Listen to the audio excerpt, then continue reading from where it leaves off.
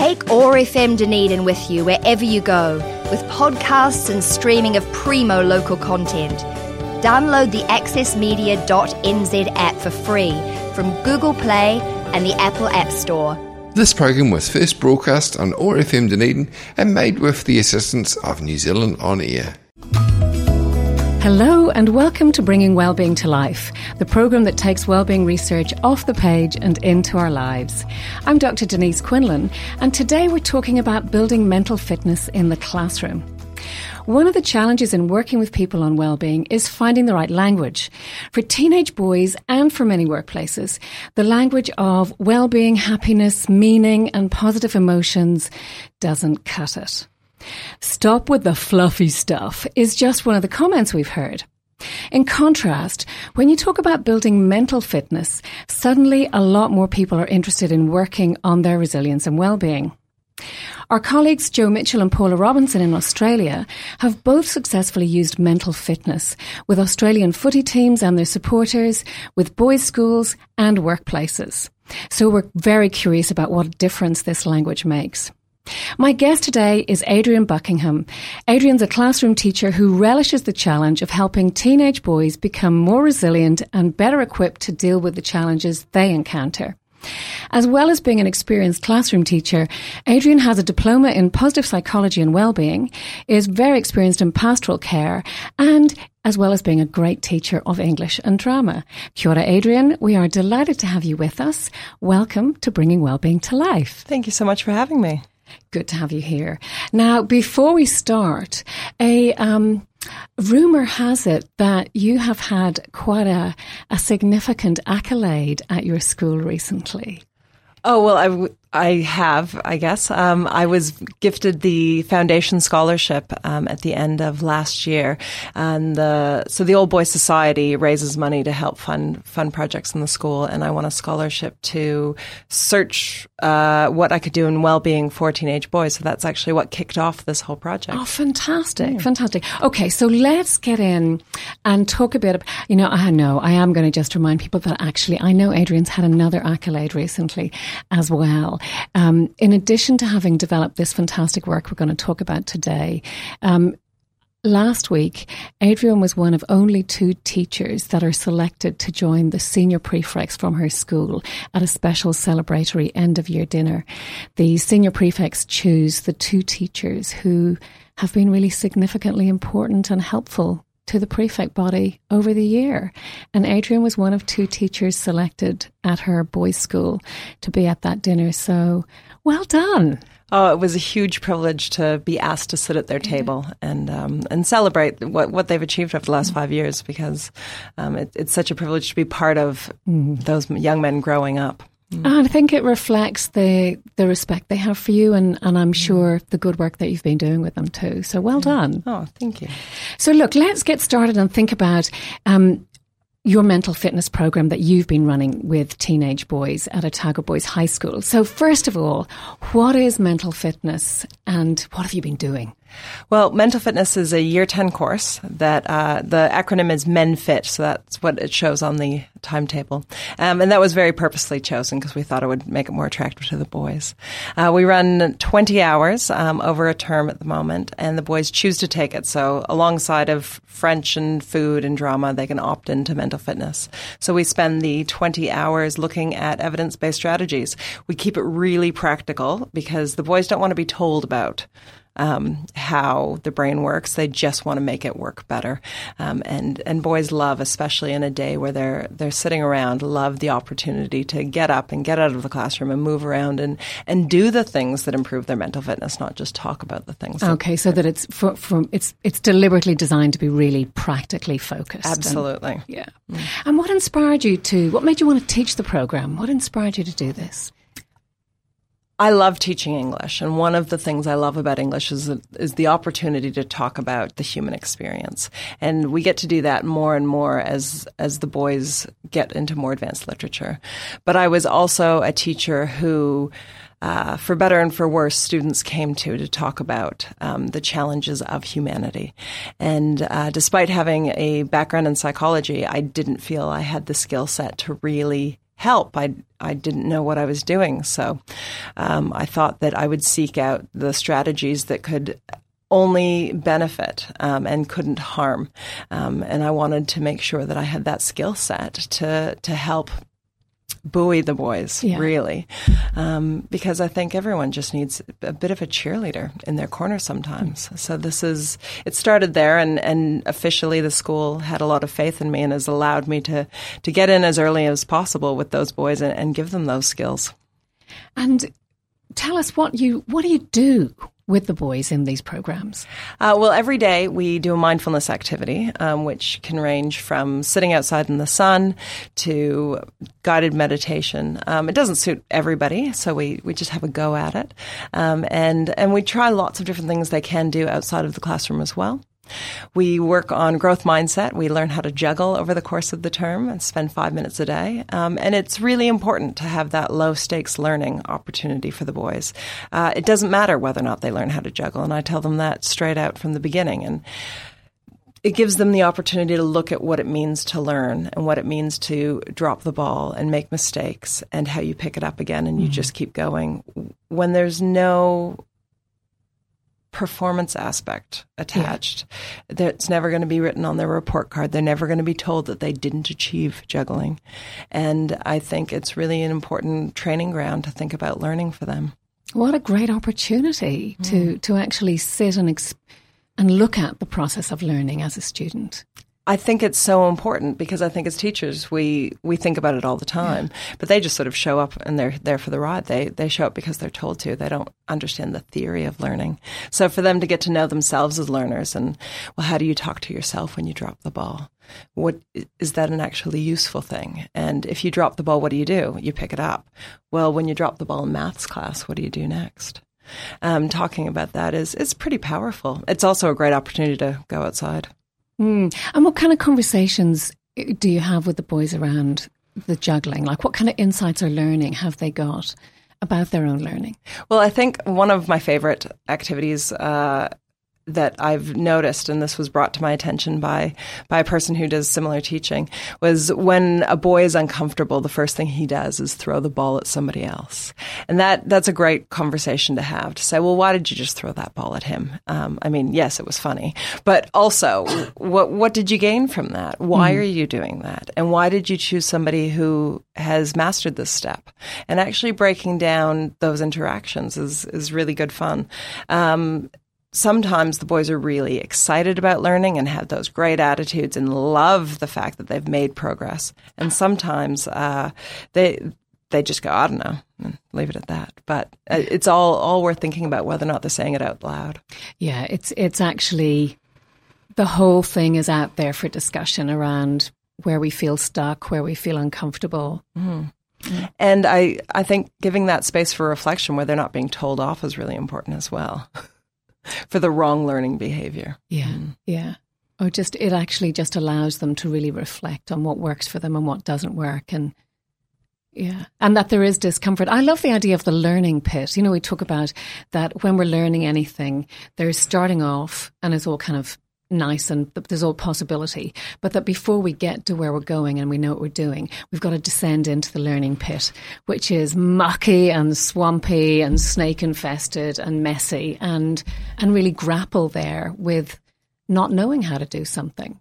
And I think we have so many 14-year-old boys that just don't want to go into the pit, so they never descend into it or get stuck in the pit and then don't realize they can get out on the other side. Yeah, so that's a great metaphor. And so what other things are you doing? So there's mindfulness and the juggling. Yeah, one of the most favorite activities from the boys is savoring activity. So we take about 15 minutes to eat a single favorite chocolate, and they can choose which one they want, and they draw it and they smell it and they take their time to really sort of lovingly engage with their chocolate before they devour it. And that's a lot of fun. We also do a lot of group activities, building projects. I think it's a pretty well-known activity now, but the Tower of Spaghetti and Marshmallow, which is just good fun. We use that to talk about the positivity ratio, but when you're interacting in a team, it's amazing when you listen to people's conversation. We record them while they're building the tower, and you can listen to the conversations of the teams that were quite successful and the teams that weren't successful, and talk about how actually being supportive of one another rather than pointing out each other's mistakes actually helps us move forward and find success. What a great practical activity. It's really fun. Mostly the boys are attracted to the food, but we sneak in the theory behind it.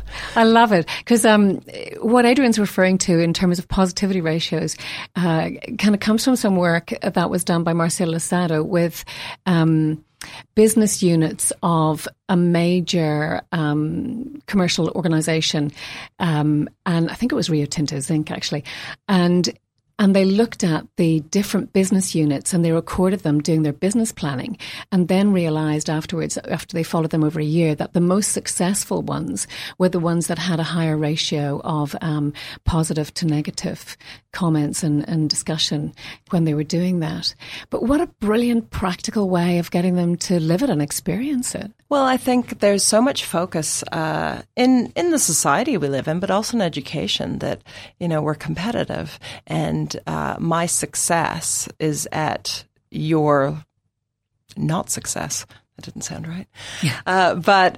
And I think this idea that actually when we work together, when we support each other, that one person's learning enables another person's learning, that we don't have to push them down. It's not a zero-sum game. Exactly right. Lovely. Mm-hmm. And when I'm just curious about the kind of the arc of change over the 20 hours of this course. When the boys arrive, what do they typically know about well-being when they start? Well, when I ask about well-being, or when I ask about what it takes for a brain or body to work really well, they're so knowledgeable about sleep and food and water and exercise, and that's where it stops. When I ask, can you name some feelings, we get through sad, mad, glad, and I go, well, can you name an emotion that doesn't rhyme with sad? And they hit a wall. So it's great opportunity to develop the language to actually know that we're capable of more emotions than just being glad and sad and mad. Yeah. And those subtleties that's a really interesting arc to watch, with the boys being able to walk in the classroom and say, I feel proud today. Nice. Yeah. Because I think we really shut down language around emotion, particularly for boys. Yeah. Which doesn't mean they don't want it. And I think, this is they're part of a bigger picture, where, I know Lucy Hone has done work around looking at wellbeing literacy in adults and found that 70% of adults were like the boys you described. We know about eat, sleep, move, but our own strategies around psychological well-being and our insight into how we can develop our own psychological well-being tends to be much less.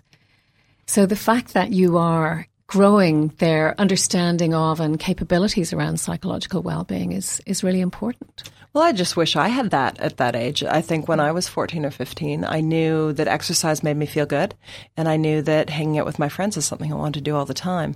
And those are two great well-being strategies, but I didn't know that that's what they were, and I didn't know that there were more options. So I'm really excited to be able to offer that. So is that one of the things that's been important for you with mental fitness, that you're talking about, let's expand our repertoire of strategies? Absolutely. Just saying there's lots of things you can do, but sometimes you can't call a mate. Sometimes you can't go out and run around on the sports field for an hour. I think sports injuries is a huge setback in terms of psychological well-being. We talk about it as a physical challenge, but it's actually a huge emotional challenge, particularly for people who love their sport. And that's, very true. So have all of the boys that have been on your program expanded their repertoire of strategies? Well, most of them had never just sat to breathe before. So I think that mindfulness activity is definitely an introduction that they hadn't considered before. But actually, just being able to identify things that they already do that are well-being strategies that they could do more of, not just because they're fun, but because it'll help them optimize their brain, is really an appealing message. Mm. Now, I know that you talked about having brainstorm pages. Tell us a bit about those. Well, we have brainstormed a range of things. So if we sit down, it's one of the great teaching strategies to tell me what you know, and then we'll go with it. We watched, there's a great YouTube video called The Most Satisfying Videos. So on the brainstorm page, they had to just, after the 10 minutes of watching, and they were captivated, just draw what you saw. And so we had boys drawing kinetic sand. We had boys with sports cars that they found really attractive. So just drawing the stuff that made them feel good. Other types of brainstorming we've done is what's good, what do you need for a brain to work really well? And generally when we begin, it is the eat and sleep and have a drink of water and do some exercise. And at the end of the week, they can go, oh, well, box breathing is really good for my brain. Making eye contact when somebody asks how I am, that's good for my brain. And they end up having a lot more strategies. And they teach each other in the brainstorm, which is so important. Brilliant. Mm-hmm. So just seeing that somebody else has a strategy I've never heard of and going, oh, that works for them, that sounds kind of cool. That's exactly right. And it is those boys that are really comfortable at school, that are comfortable with learning, that have no fear about being part of the choir and playing football and trying hard in classrooms. Those are the students that have the most well-being strategies to begin with. And it's anecdotal at the moment, but it's really powerful for the boys to see those, high achievers talk about what they do to look after themselves. And that it's not magic. There are strategies I can follow too. Yeah, they didn't just get lucky. Nice, that they're actually doing some useful stuff. Yeah, and you and I can do it too. Yeah, absolutely. That's a lovely, make that choice. Lovely message. Now, you mentioned data and feedback, and I know that this is a course that's been popular with the boys and growing in popularity. So tell me a bit about the growth in popularity and what that's going to mean for next year. Well, when we started it, it was just an experiment. We had 2 hours a week, and boys could take it if they wanted to. And we started with 24 in term 1 and 26 in term 2, and then it was 29, and now I think we're up to 31. So word's getting out. The boys are enjoying it. They're telling their mates, and they're going, yeah, we're coming along for this. And next year, there's a change in that it won't be 20 hours. It will be 60 hours over the course of half a year. So I think that's phenomenal in terms of the school's commitment to well-being. Mm-hmm. And I'm looking forward to, one, having to triple the course content, but also have those relationships with students that last longer than 10 weeks. Because I think that's where so much change can happen. So presumably the school has been really happy with the feedback. So in order to say, yes, we're increasing our commitment to this next year. So tell us a bit more about the data and the feedback on the program, because I know that you measured well-being over the course of the program. So tell us a bit about what you measured and what you found. Yeah, we started using the Assessment of Wellbeing in Education, last year before the course existed. So we'd already been tracking whole school well-being, and we don't get the individual data, we get the population data, but we can see how the year 9s are, the year 10s, right up to year 13. And we've also, so we measure 3 times a year, at the start of the year, in the middle of the year when we know everybody's well-being takes a hit, and then at the end of the year just before the seniors go on exams. And it's been really fascinating to watch each of the 4 groups, because I've tagged out those groups, and to see them progress. And during the first measurement, if they've just started the course, their overall report of happiness takes a bit of a hit. They kind of go, oh, I don't know if I'm as happy as I thought I was. But in the long term, sort of a few weeks after that, so sort of about 5 weeks in, they report higher levels of happiness, higher levels of resilience, the general awe score, it goes up, and that sustains to the end of the course, but also beyond the course. So it's been really interesting to watch those groups. It's only the first year that we've been doing it, so it'll be fascinating to see how long the effects last. Really, really encouraging results. Huh? Yeah. And actually that little dip at the start is something that we've observed in other places as well. And it's exactly what you described, that I haven't thought about happiness before. So I presumed everything was rosy in the garden. And I'm just starting to learn about it and realizing that there might be more to this than I thought. And maybe I don't know it all. And there's a little dip. Yeah, it's kind of like when I went to the gym for the first time after a decade. I was like, oh, I'm pretty fit. And then I went and saw a personal trainer. I was like, well, I could probably work on this and this and this. Oh, it's like, so not Olympic level quite at the moment. Not today, okay. but we can get there. Not yet. Not yet, definitely. So in addition to the quantitative feedback, I know you've also had feedback from the boys and their parents. What's been some of the most meaningful feedback for you? That is the most meaningful feedback, is when the boys come talk to me, when they're feeling brave enough, but also the written feedback. In one of the reflection surveys, one of the boys wrote that because of the course, he knew he could ignore the angry voice in the back of his head that told him to shut up and he should just carry on. And I just thought that was huge, and that's a win. If he is feeling more confident and more comfortable with himself and can throw himself into any area without that doubt, then that's a phenomenal use of that 20 hours with that student. Absolutely. Another boy suggested that his father might like to take the course, that his dad would really benefit. And I thought that was pretty profound, actually. Oh, yeah. And it's just gorgeous to see how students want to help their families. Yeah, that's so true. They take the strategies away and they do share them. Another mother got in touch to say that her son had been fairly certain that mental fitness hadn't been doing anything at first. And then he came home from a rugby game and he just went, I used to just think about everything I'd done wrong. And now all I can think is how much fun I had and how much I enjoyed it and how I want to play again. And for that family, that's a huge win. Yeah, absolutely. These are, this is the lovely thing about changes in well-being, that one small change has a ripple effect. It sets us up for more well-being, but it also ripples out onto the people around us. And I think that's the huge thing. I was so excited to bring this to my students, but I didn't even think about how they would then be changing their classrooms and their communities. And that's families. Quite exciting. Yeah. Most interestingly, though, we asked the boys what they thought about the program. Here's a selection of their comments. So when have you used any of the skills you learned outside of class? Probably the breathing, when we practice our breathing at Kabaka. When we go hard, hundies at haka, and we stop and take a minute to breathe, and learn that from mental fitness actually helps me quite a bit improve. It's kind of taught me to clear my head and breathe more when I'm in class instead of slouching down, sit up more straight kind of thing. And as Johnny said, box breathing, that helps out a lot. Do you think it's changing your behavior or your outcomes in other areas? Yeah, I think it's kind of made me realise that schoolwork's not all that bad and just to knuckle down and do it. Probably the juggling, because it let me be able to focus on something and get better at it, and each time I did it I'd realise that I'm actually getting better at something rather than just giving up and not doing well at something.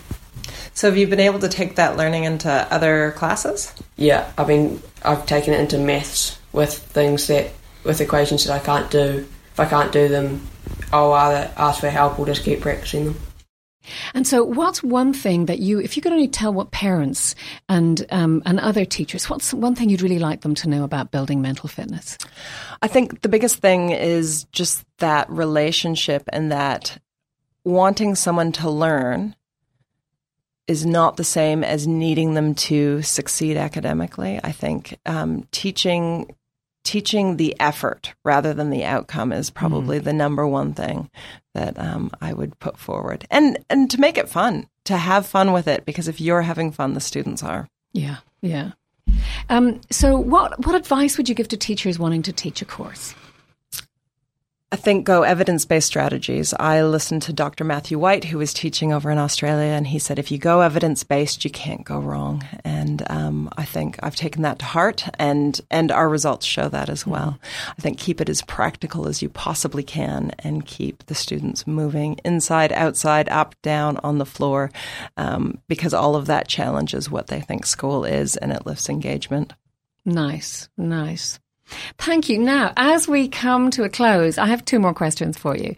So if you could only do one thing for the rest of your life to support well-being in other people, what would it be? Having the time to really listen to people and to make eye contact and smile, no matter who they are or how I know them. I think that would be the greatest thing we could probably all do for each other. Oh, gorgeous. Thank you. And what's your go-to strategy for boosting your own well-being when you feel frustrated or down? My favorite well-being strategy is to go for a walk at the beach with a good friend of mine and just wander and have a chat and have that company and go out and enjoy that I'm sitting on the other side of the Pacific Ocean, and just think about the breadth of the world. Mm-hmm. Nice. So there's awe in there and elevation and relationship and natural beauty. Yeah, I get a big hit for my hour and a half. Yeah, that's a lot going on. Great. Thank you. Thanks, Adrienne. Thank you for sharing your work with us. It's really great to hear how this program is working for boys. And one of the things I'm really excited about is how you've gone to them. It's designed to meet the boys where they are and work with them on the kind of stuff we know they're going to be interested in. So the program is working, and judging by the measures you've used, and the feedback from the boys and their parents, it's been a huge success. So congratulations. And congratulations to Otago boys too.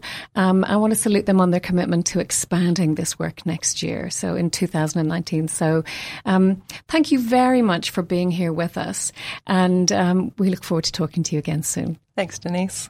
You've been listening to Bringing Wellbeing to Life on ORFM Dunedin. If you'd like to learn more, our book, The Educator's Guide to Whole School Wellbeing, is available from nziwr.co.nz from early 2020. You can also listen to a podcast of this show on oar.org.nz, on nziwr.co.nz, and you can also subscribe to Apple Podcasts. I'm Dr. Denise Quinlan. Thank you for listening. This program has been brought to you by the New Zealand Institute of Wellbeing and Resilience.